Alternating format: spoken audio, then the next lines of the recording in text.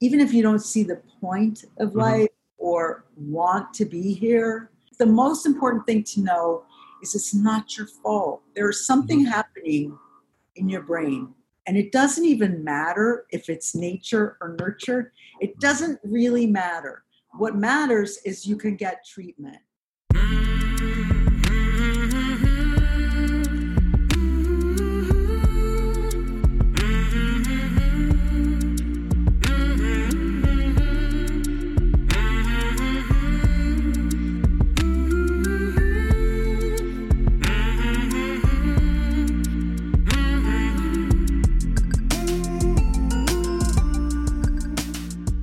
Hey there, my name is Sean and this is Suicide Noted.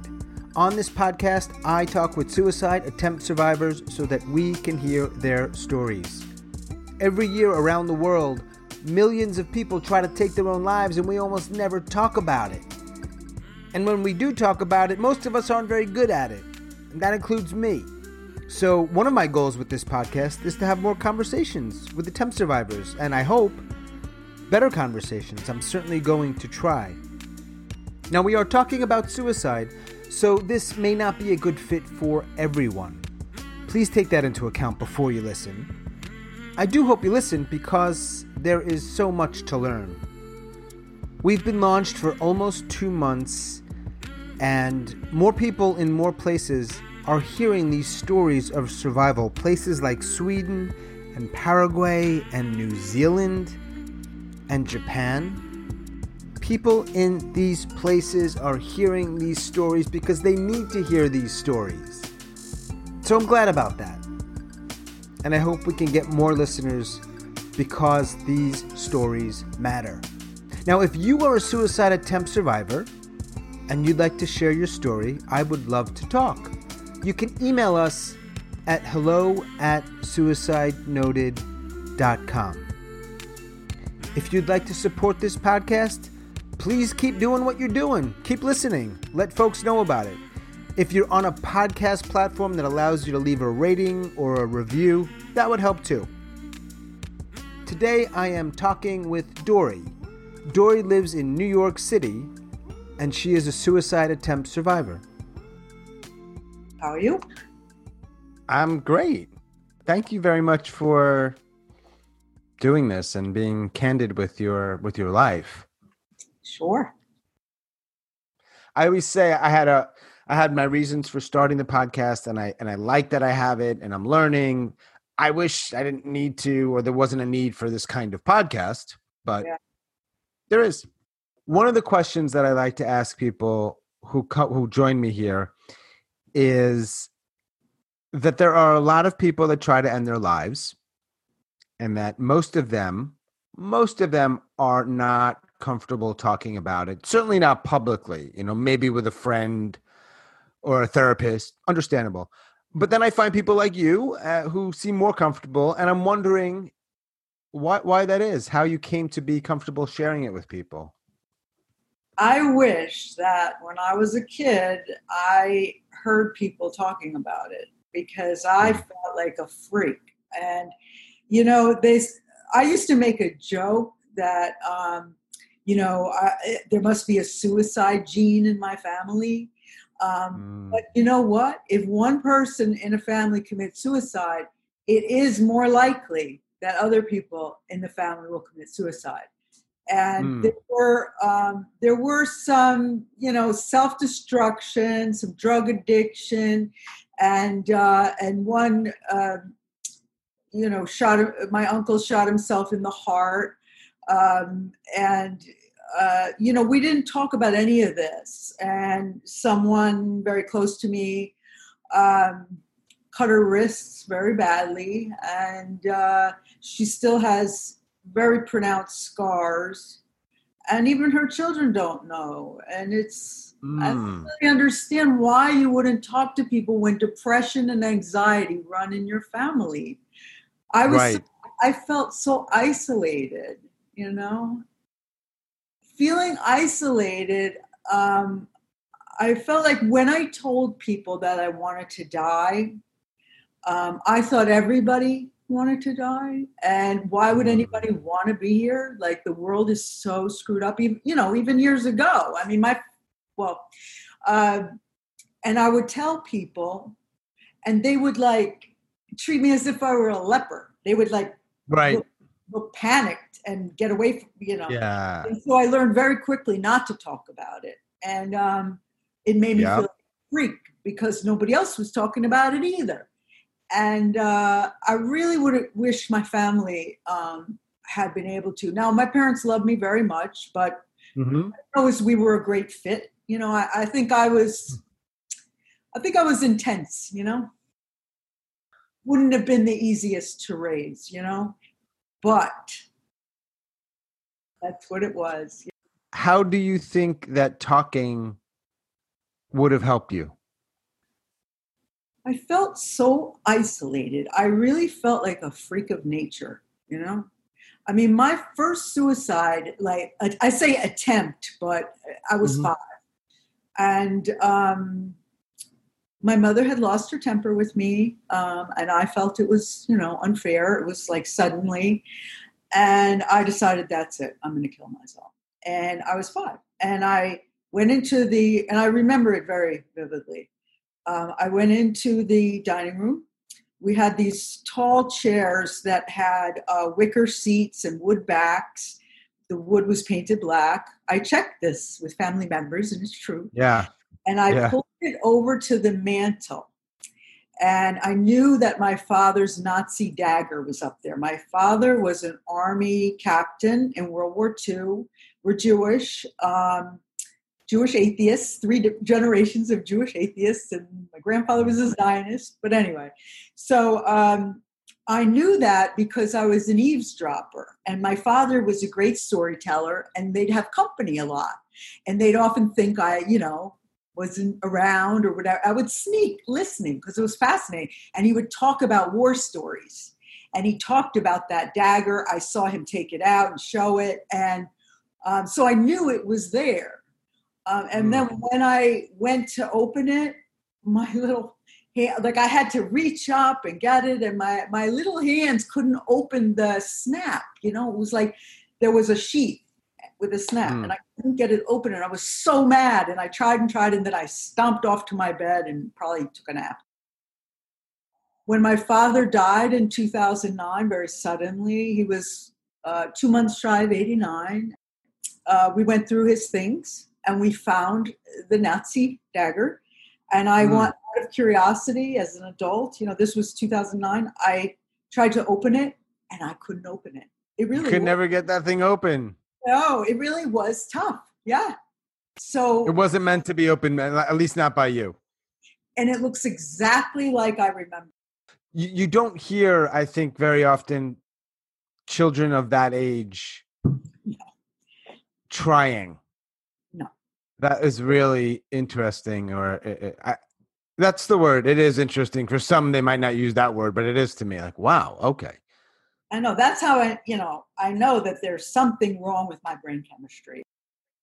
I'm also I'm an artistic type, overly sensitive, I suppose. Sure. Oh, not overly. I mean, I was told I was too sensitive when I was annoying. You stop it, you're too sensitive. Or people would joke in a mean way, not necessarily my family, anyone would joke and hurt my feelings. And they say, I was just kidding. But when it's not kidding.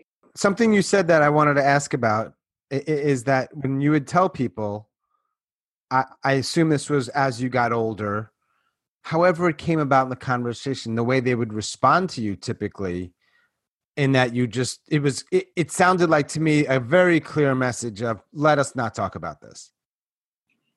It was like, well, I don't know if I was interpreting it wrong, but it always felt like I was a freak. Like they were really like as if I had just said I had leprosy and I'm highly contagious. People would just be like, what is wrong with you? What did you want for them to say? Me too. I think about it all the time. I had many years drinking and drugging. I had story after story. I was really depraved. And at one point, I got into AA and I found an AA sponsor, and she never told me what to do. because I'm very rebellious, so luckily, but I think she was too. So she just said, this is my experience. This is what I think. Would you like to know my opinion? And it was easy not to rebel. And so I listened to her. And one day she said, look, I've never told you to do anything you didn't want to do. And she said, but you have to play sober softball. The only friends you have are drug dealers and drinking partners. Your whole life has been getting high with people. So I want you to meet fun people. So I said, I don't know softball. I don't know sports. She said, I'll go with you. So we joined, and the group would go out for breakfast after. We'd go in the early morning to the East River, chip in $5 for the whole season, play softball with sober people, and then go out to eat and make friends. And there was this big, muscular, tough-looking guy who turned out to be a teddy bear, very sweet, but, he was big, and I'm 5'2". So he said, how are you? And I said, how am I? I want to kill myself. How are you? He said, oh, yeah, me too. Could you pass the salt? And I was just like, I found my people. Found your tribe. Yeah, I found my tribe. Yeah. He and I became good friends. Yeah, he helped me a lot. Well, that's awesome. I used to play some ball in Central Park, softball. Not sober softball, but softball. You had shared with me about your 5-year-old self and trying to snag that dagger. So I'm curious, as move through time, how many times have you tried? In one sense, I was doing like a Leaving Las Vegas kind of thing where I just, I just kept going. But there were distinct attempts. So I'd say about 5. So, including that little 5-year-old attempt, it's just odd. I couldn't do it. I don't know if I had gotten the dagger free. Would I have been able to? I doubt it. I was probably not. Yeah. But just that I had that determination, like, I'm going to do this because I'm out of here. It's not normal. Yeah. Here was my survival instinct that you're born with. I just wanted to die, And then you felt similarly for the other ones, or did they look and feel different? I think I had a hard time. I was a very cute kid. Everybody told me how adorable I was, and I was like a ham, and I was the youngest. And I think as that changes, I've seen it, with other people whose kids are adorable and then grow into 8 years old, 10 years old. You don't get the fuss anymore. It's not as cute anymore. And you do sort of like, I don't know if you know it, there was Betty Davis in Whatever Happened to Baby Jane. She was a child star, but she's still wearing like the makeup and but I just didn't really, I was great at being teacher's pet. I was very smart. I skipped a grade. I don't think people should do that. And I think the older kids resented it. And then I was in with people who knew each other. And I think that set me off. But as I got to be a teen, I think I was 11 when I smoked a joint with people. It was a bunch of kids in a circle. It's funny, it was my parents' friend's kid we were visiting. And then dabbling with cigarettes, and then becoming a steady smoker once I get used to the coughing and the headaches, I just wanted to be bad. I saw these kids that we had three elementary schools in Port Washington, and they all merged into one junior high. So I met kids I hadn't known, and they were tough kids. They talked back, they smoked, they drank, and I was like, it was sparkly to me. I was like, ooh, cool. So you smoked and drank, and you got into a little trouble. Exactly. And one of the times I stepped on the third rail because I heard you would die instantly. And nothing happened. So I stepped on it again because I wanted to die instantly. The train worker said, hey, kid, what are you crazy? Get away from there. Get out of here, kid. And so I know it, he said, you could get yourself killed. And I'm thinking, well, why didn't I? There was almost jumping in front of a train. And I wanted to do it. I was hesitating, wanting to do it. And kids were high. And somebody saw me. Did I make sure he saw me? I don't know. But he was one of the guys who had, I got gang raped at 13 from these tough kids that I thought were so cool. And one of them I thought was my friend. And I wrote an essay about that for the New York Times. It got published. This is before Me Too. 2012, January. So Bill Cosby scandal was 2014, just to give you some, a time thing. So January 2012, it got published. He was one of the guys. So who knows? I can't say that particular time. I can't say for sure that, because I was hesitating. I wanted to, but I was scared. And he saw me. So I don't know. I don't have any memory of trying to get his attention. But he's the one who knocked me onto the ground. Like, what are you, nuts? And that's what what are you, nuts? But the others were very intentional. When I was 17, I'd been in a terrible car accident. 3 people died. I almost died. My boyfriend at the time lost his hearing in his one ear, and his face was kind of paralyzed, but not permanently. But the hearing loss was permanent. Yeah. It was traumatic. I've been through a lot of traumas, 3 big ones. I heard that if you mix alcohol and Downs, you die. I wanted to go quickly. And I knew when I was right around that age, I think, when my uncle died. So I collected Downs, what I thought were Downs, taken from medicine chests and stuff at parties. So I had 8, and I thought that was plenty. And I drank a quart of vodka, and I slept for 2 days, and I didn't change positions. And I was subletting that summer from my sister, my older sister. I didn't think it through, like she's going to find my body. That didn't even occur to me. I just wanted out. Always wanted out. I felt like I didn't ask for all this. It's not worth it. How much work to get what you want, and how much heartbreak and disappointment and tragedy all over the world. So she noticed that I hadn't moved. She'd go to work, come back, and it's like, so she called my parents, and I went to the hospital. I think they pumped my stomach. And then it was like, we never talked about it again. I was very serious that time, for sure. Let's see. I did jump in front of a train. That's when I was 15. Again, I didn't think about my sisters.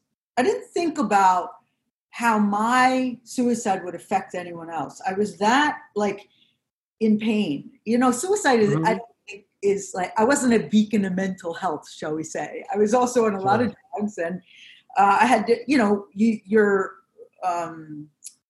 frontal lobe, as soon as you have drugs in you, your frontal lobe, that your judgment that says you should go home now, or this might hurt your sister. That's like in a coma, And it was me. And I just was unwell. And so I ran away when she was watching us. And it was the first time my parents went away and left her in charge, I think.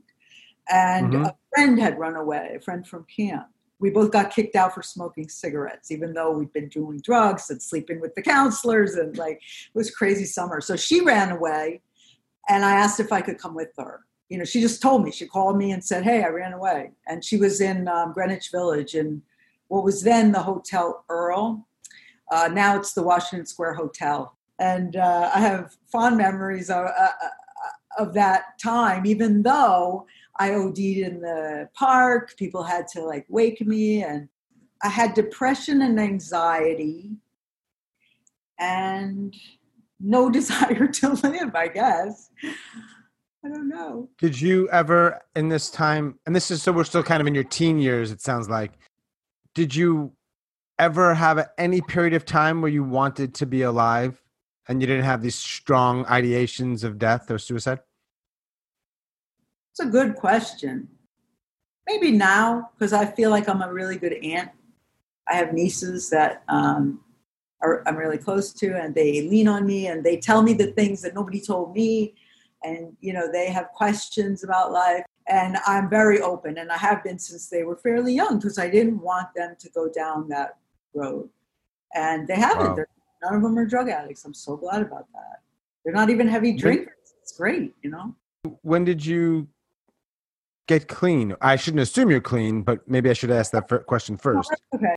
Okay, so it was March 21st, 1988.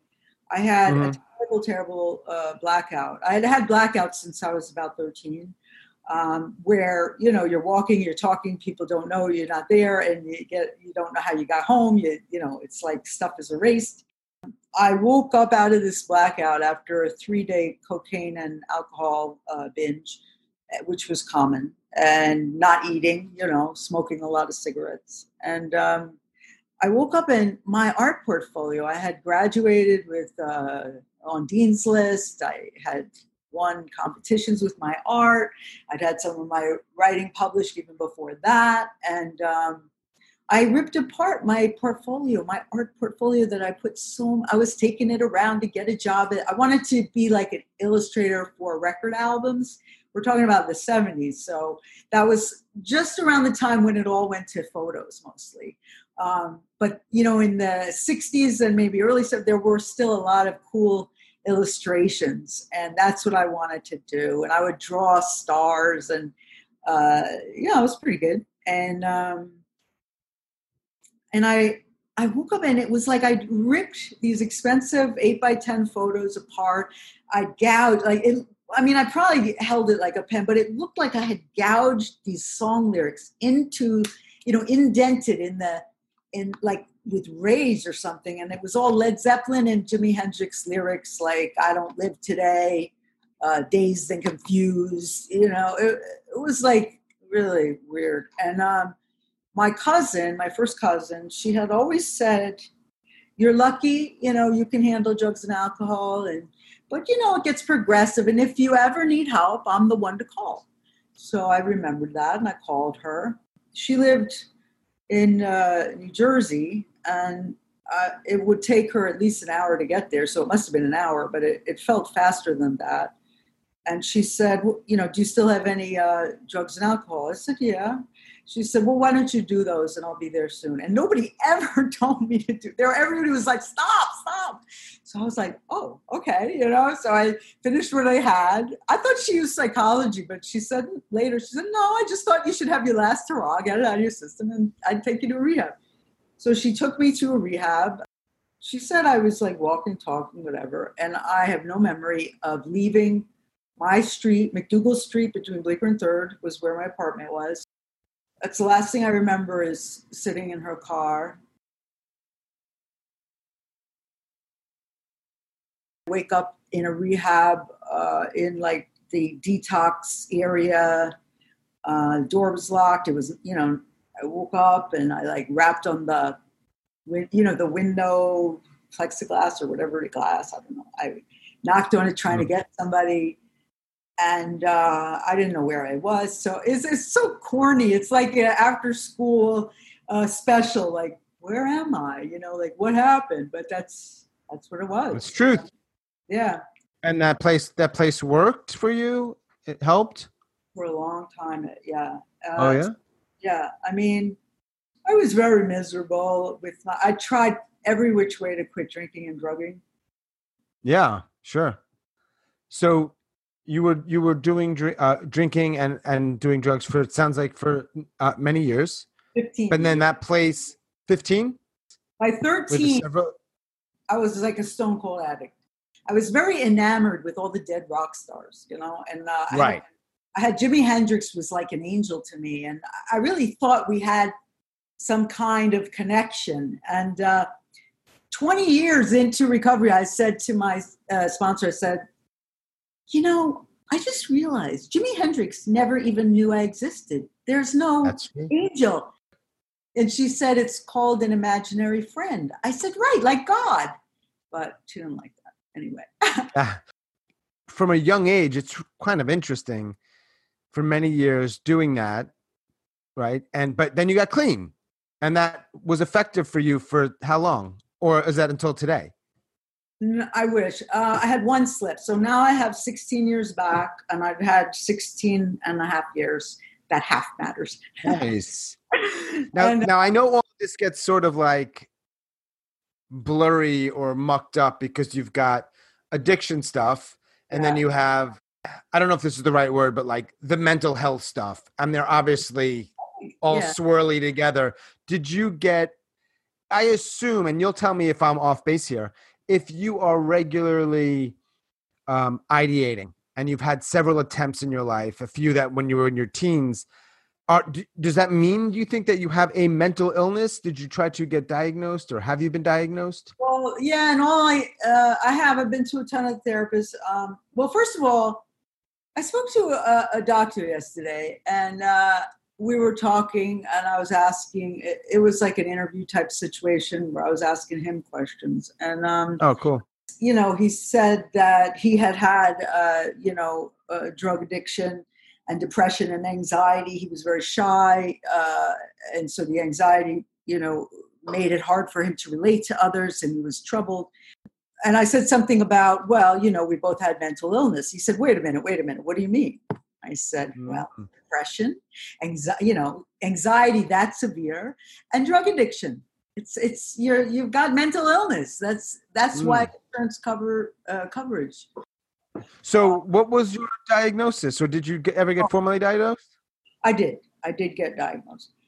But it wasn't anything like I thought maybe manic depression, because I really just knew two moods, euphoria and I want to die. Like if that makes sense. Yeah. Yeah. But I'm not, I learned about how the cycles work with bipolar and, where you can't sleep. I've never had any sleeping. And so it's not that. The only diagnosis I ever got was a mood disorder. That's it. A general mood disorder. Right. You sort of fall between the cracks in some ways. You've got some of this, but not that. Some of that, but not this. So you're not quite this, but maybe this or right. So we get that. And I've gotten that too, right? They can't place me. So I get, maybe it's a mood disorder. Maybe it's personality disorder. When I some anxiety, I'm like, what the fuck do I have? And how do you treat me? Give me some help. I have not ever tried to attempt my life. I've ideated. And I don't mean to compare, but it doesn't seem like the sort of depth or breadth of your ideation. It seems like it's been a massive part of your life. It still happens. When Trump was elected, I just thought, oh my God. I have a dog, and I had a dog before him, and I have nieces, and my mother's still alive, and I have enough adulthood, I guess, that I know what it does to people, because I've seen people who, family. I've been to funeral services. You see what it does to the kids in the family and the siblings, the parents. It's just awful. And in my family, there was a lot. I had one uncle who was a really talented painter. He supported his family by being a portrait artist in a hotel. They lived in Florence, but he smoked a lot of cigarettes. He smoked 4 packs a day. Now that's a little nuts, right? A lot, yeah. And he had a heart attack, and the doctor said, if you don't stop right now, you're going to die. And he loved his wife. He loved his kids. He had 3 kids. His son and then the youngest daughter, Angela, they both, son Brad, they helped me get clean. So he smoked 4 packs of cigarettes a day, and then he had a second heart attack because he never even tried to quit, not even cut down. He just kept smoking. Right. And so, to me, that's suicidal behavior. That's like not healthy, not good. But people are like, oh, well, it's an addiction. So why do people have such a feeling about like lung cancer and cigarette smoking, but opioid addiction? Like, I don't really get the difference. It's semantical in part, but I think there does feel like a little bit of a difference of somebody jumped off a bridge. I'm going to call that suicide, as opposed to somebody's drinking and drugging. Yeah, sure, you're going to die, but because it feels they might not. It's hard to know that you're really going to die, even when a doctor tells you. So I'm not disagreeing. I'm just we're limited by words sometimes. I mean, the Surgeon General probably by then, he was 46, so I should look it up. I'm not really sure yet if they had the warnings on the cigarette. labels, but I think most people would know 4 packs. It's a lot. You're definitely, yeah. And he got the warning, but anyway. Yeah, and it was his brother who shot himself, but the family looked at it like, well, he'd had a stroke and he was, he had problems, but he also had 2 sons. Like, you leave a lot of wreckage, and that's the only reason I guess I'm glad it never worked. Sometimes I wish it had just worked because it'd be easier. My mind would be quiet. Like, that's, I think, what appealed to me about drugs and alcohol is all that noise in my head would shut up. Same. Yeah. It sounds like from what you shared, your reason to live or stay alive is a little bit less of, I want to be alive, I want to do this, achieve that, and whatever, and more, I don't want to cause pain on these people I care about. Yeah, that's right.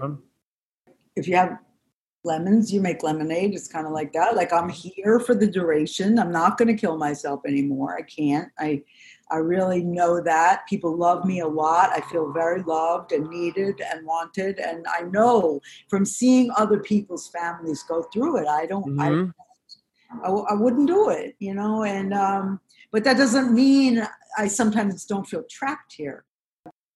You had said that people in your life, when you were younger, but maybe throughout, they just responded in ways that weren't helpful.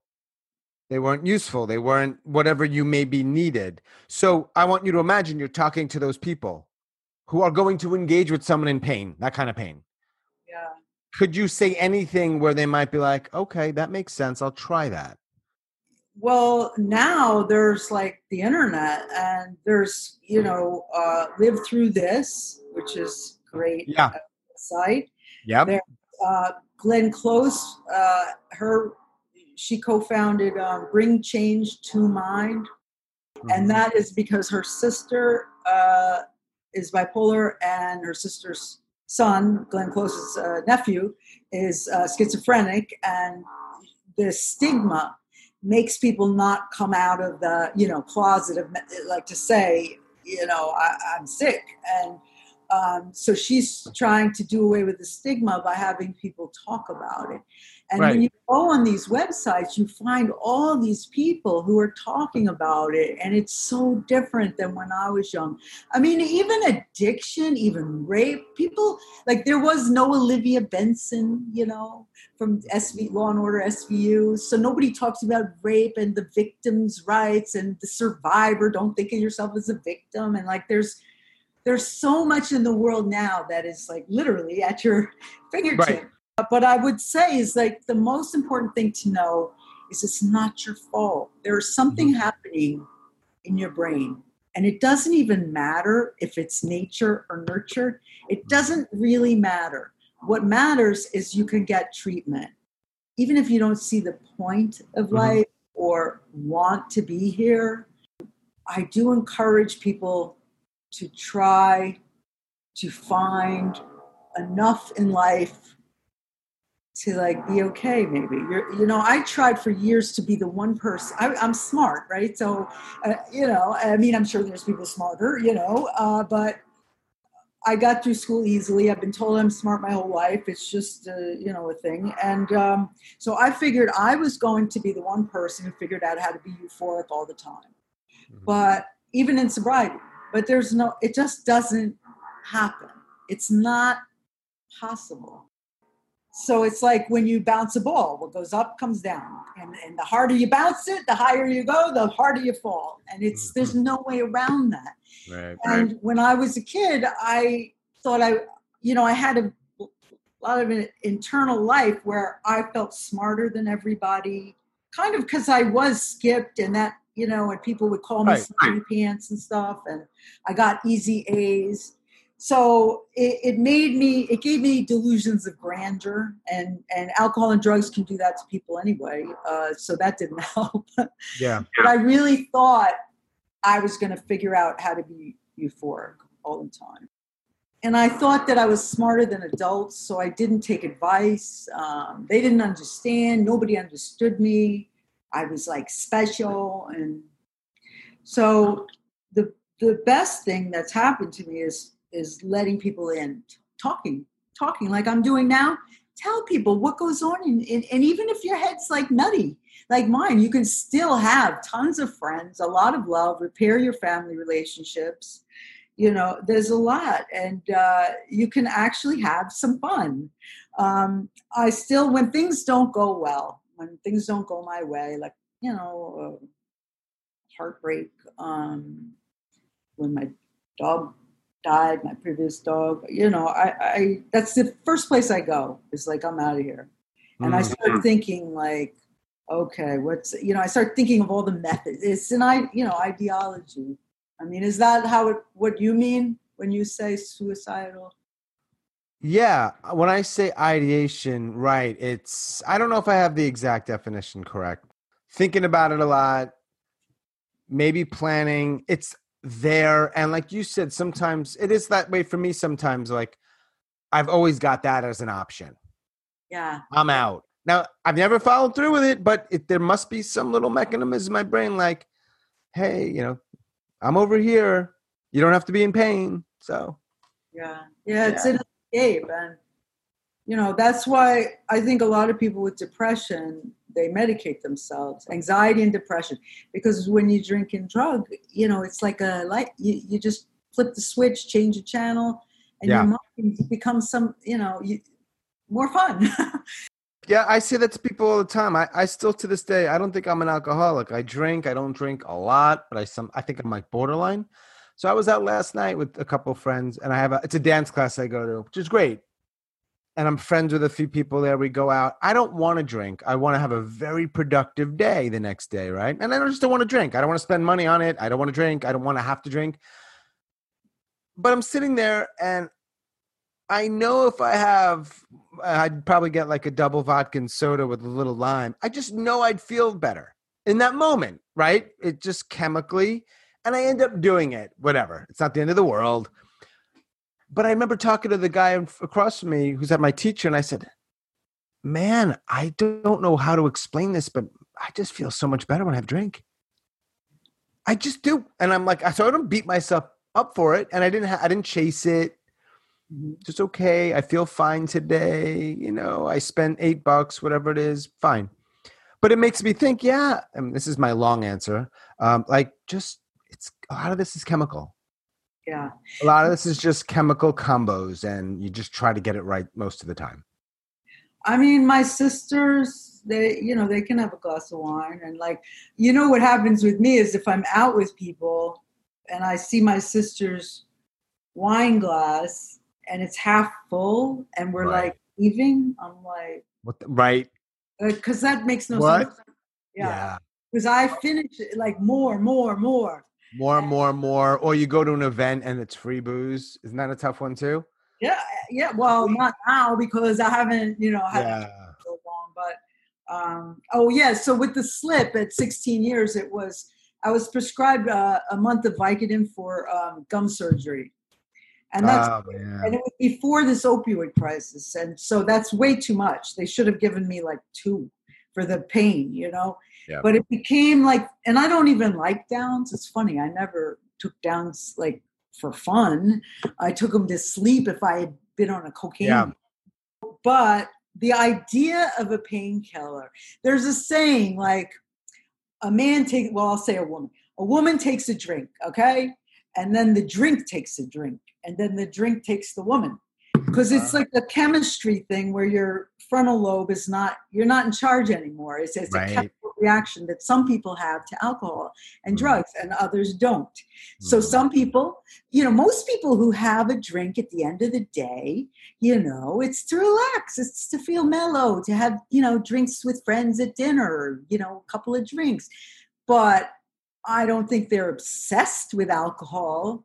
And when can they have the next one? And I don't think their life becomes spiraling out of control where they can't hold down jobs. Their relationships blow up. They alienate friends. Like I had friends that didn't believe I was in a blackout, and I would change personalities and they'd be really angry and they wouldn't believe me that I didn't remember, and I would beg them to tell me what I'd done so I could apologize. And, so you lose friends when you're a drunk, Yeah. Yeah. That was a really helpful answer, what you said. So there's opportunities for people now than more than they used to be, to sort of seek resources, seek people who are going through the same thing. I'm always also curious. So there's people out there who, like parents or spouses or friends or maybe a coworker, whoever, and they in these conversations we have with people, like the one that you had mentioned when you were younger, but presumably for most of your life, of you're sharing with someone your pain. Maybe the word suicide comes up, maybe it doesn't, and a lot of people just say stupid shit or just not helpful. And I'm wondering, in your experience, what do you want people to say if they're in a position to be helpful or be supportive? Like, what's the things that people say that maybe they don't realize it are making things worse? People say, oh, come on, you're being dramatic, or you're just bored, go do something fun, or get over it, relax. I hate when people tell me relax. If I could relax, I would relax, Sure. Saying relax, it's like, just say no to drugs. It doesn't Right. work. If it worked, that'd be great, but it doesn't work. And so the best thing is like what they call mirroring. It's when the child, says something, and then the parent and now, therapist will mirror it back. They'll say, I hear you're having a hard time. I Mm-hmm. hear you're thinking about death, or you are considering suicide. Do you know that you can walk into any hospital anytime and tell them, and you will be attended to. They're trained, and you can reach out to therapists. Right now with COVID, there's a lot of relapses in the alcohol and drug Sure. trade, and people with any kind of addiction. And there's a lot of spousal abuse, because people are, they're just holed up in these small apartments, and they're driving each other crazy. And Yep.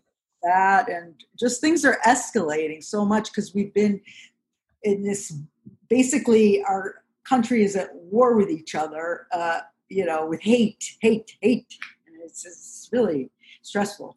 And so when you have thoughts like, I think I might be an alcoholic, that's okay. Just the idea is to talk to people and reach out. And if you want to do it anonymously, all over the web, you have the web. And you can also Yeah. tell people what you need. Like, I have one friend who I kind of trained her to tell me if my feedback is not helpful. And she'll say, yeah, because it's only making me feel more different. That's great.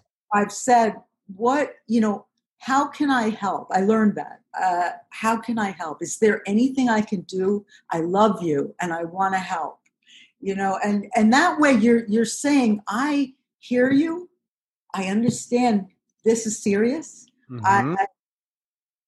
I don't know what to do, but I want to do whatever you would like a friend to help you with. And, and I think that's the best way, is to take the person seriously, to look them in their eyes, and to repeat back what they said. Like, you could say, am I understanding that you're sad because of a breakup, or you're depressed where you can't get out of bed? Mm. Or are you thinking about suicide? Like, for me, I would be, especially after breakups, that was always the worst trigger. I would be in like my old dentist's office that was in the Chrysler building, and it was very high up, and I would look out the window and I would want to jump. And with subways, I'd want, and I did once, but that's another long story. It'll be in my memoir one day. And I didn't tell people because it was like embarrassing, Yeah. and I was so used to that look from other people, and people would actually say, what is wrong with you? Sure. Life is a gift, especially religious people. Life is a gift, that's going against God. And I'm an atheist, so that was no help. Yeah. Well, there are very few things that, there's a few, but suicide is right up there with the stuff that people really push. They're just, no. Not, there are very few things, if any, where people just say, that's not okay. You are whatever. How could you even think that? And it's like, I don't know. I've always thought it. I don't know. And that didn't help me, because Sure. it was there. And I was trying to connect, but so well, I'm sure some of those people weren't actually trying to be helpful. maybe. I'm always more interested in helping people better understand how to be helpful if you are wanting to help. A lot of people aren't. They're just going to say a nasty comment. Those, I'm not the person to ever engage with them because I don't know how to get it. But I think it's interesting or kind of sad when people who really do care about people in their life and they're trying, but it's not helping. And again, I think we can all agree we're not necessarily asking for the fix or anything. Just what are the things that you can do that might be helpful or useful with the understanding that you might not be the person that helps them find the perfect doctor or find the miracle drug or have this epiphany, just listening or the things that you just said. There are people in my family who have said, like, why do you tell everybody everything? Like, God, and I didn't really know, but I just didn't see why. Like, my feeling was like, why are you so secretive? How does that help everybody? And how do you get intimate with anybody if you're not telling them everything? Like, how do you really have a friend you could trust if you're not telling them what you think about? There's that. And then I heard many, as an adult, many, many years later, after people would say that to me when I was younger, I heard a pain shared is halved and a joy shared is doubled. So I really believe that. I think that my natural instinct to tell people things, I think it's because it's like an interaction. Somebody, it's a connection. It's a way to connect. Like, this is what I'm thinking. And then you find friends that go, oh, I think that way too. Like Scott at my at those sober softball breakfasts where he goes, oh yeah, me too. Pass the salt. Like no reaction to my suicidal tendencies. It was great. It was amazing. What is a myth that you would like to dispel around suicide or anything related to suicide? That you're bad. You're not a bad person. You're not a bad person if you're self-destructive. You have a mental illness. You have mental challenges. If you don't want to say mental illness, then don't. Just say you're mentally a little unhealthy, maybe. You're hurting yourself. That you could find a more fulfilling life, but you're not bad. It's not on purpose. People don't understand that they watch from the outside as an alcoholic or drug addict destroys themselves and destroys everyone around them. And suicides too, like you see what happens to their kids. But when somebody is in it, when they're in that kind of state, they think that everybody will be better off without them. They feel like a drain. They feel like they don't belong. They feel like they're different. And it's not, you're bad. It's not a moral issue. And I wish everybody would take that away. Addiction is not a moral issue. Suicide is not a moral issue. So I would love to get the shame out of it.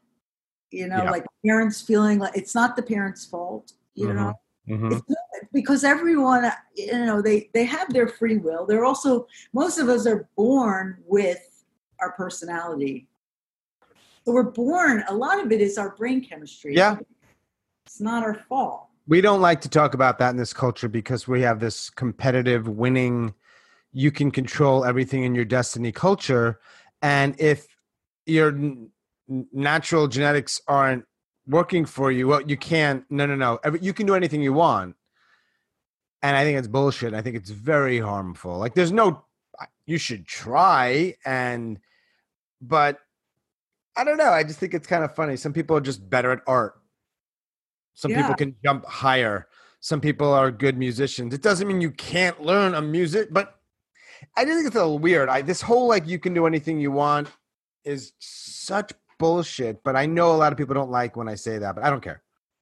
I chose the artist life. I could have made more money if I became a lawyer or something. But I'm happier this way because I wouldn't fit in that world. And I get my bills paid, and I worked really hard for a boss that I didn't like for 8 years. And, I learned a lot. I got a lot of dental bills paid for. We had a great dental plan, and I got training, and I was prepared in 1994, when I went into business for myself, and it's worked, Was there anybody in your life outside of the sort of extended families you found, for example, with, what was it called? Sober Softball. Oh, yeah. But let's say family, close friends, whomever else, that responded to your suicide attempts in particular, but maybe the other stuff that was all sort of swirling around. Did anybody respond to you in a way where you're like, that's what I needed. Thank you for responding to me in a way that was okay. Anyone? Yeah, I have long-term friends. I would say a handful of people I've known for 40 years. And they know me really well. I'm quirky. I'm not crazy, but I'm definitely eccentric and quirky, very New York.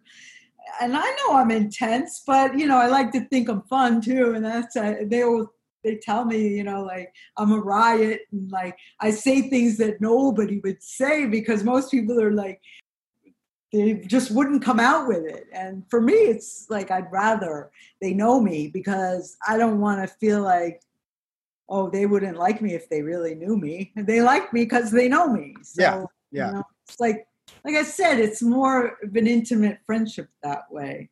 Yeah. So they know you. They know your flaws and your good qualities.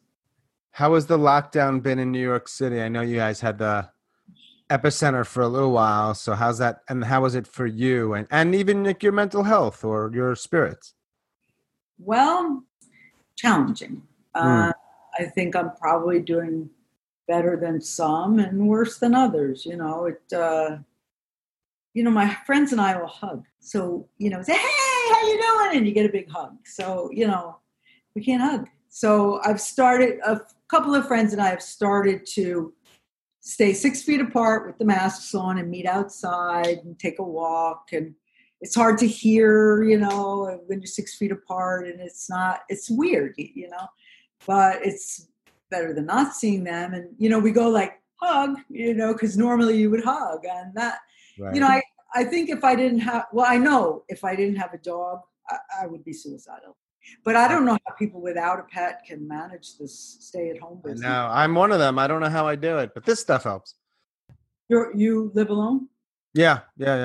So I tell people that, talking to people and then being so open and sharing their stuff, it's, in some ways it helps me.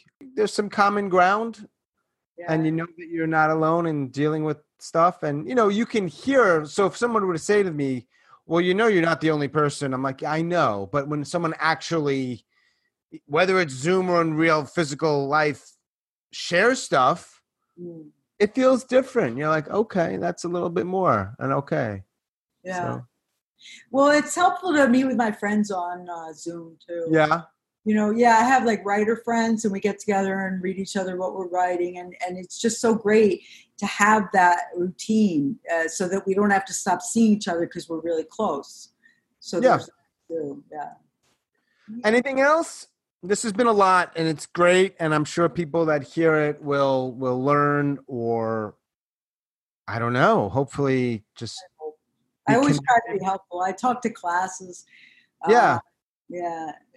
Going to colleges, and I'd like to find some junior high schools and maybe even elementary schools, to speak to like sixth graders maybe.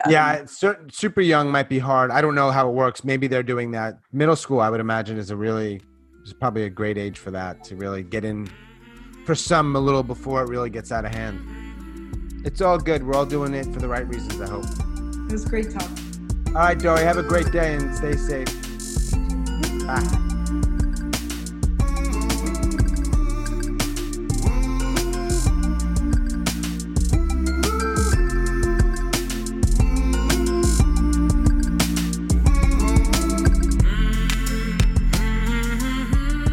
As always, thanks so much for listening.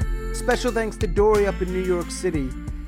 Again, if you like this podcast, let folks know about it, rate it, review it. And if you are a suicide attempt survivor and you'd like to talk, please reach out. hello@suicidenoted.com. We drop new episodes every Monday and Thursday morning, so stay tuned for those. Until we connect again, stay strong, do the very best you can. I'll talk to you soon.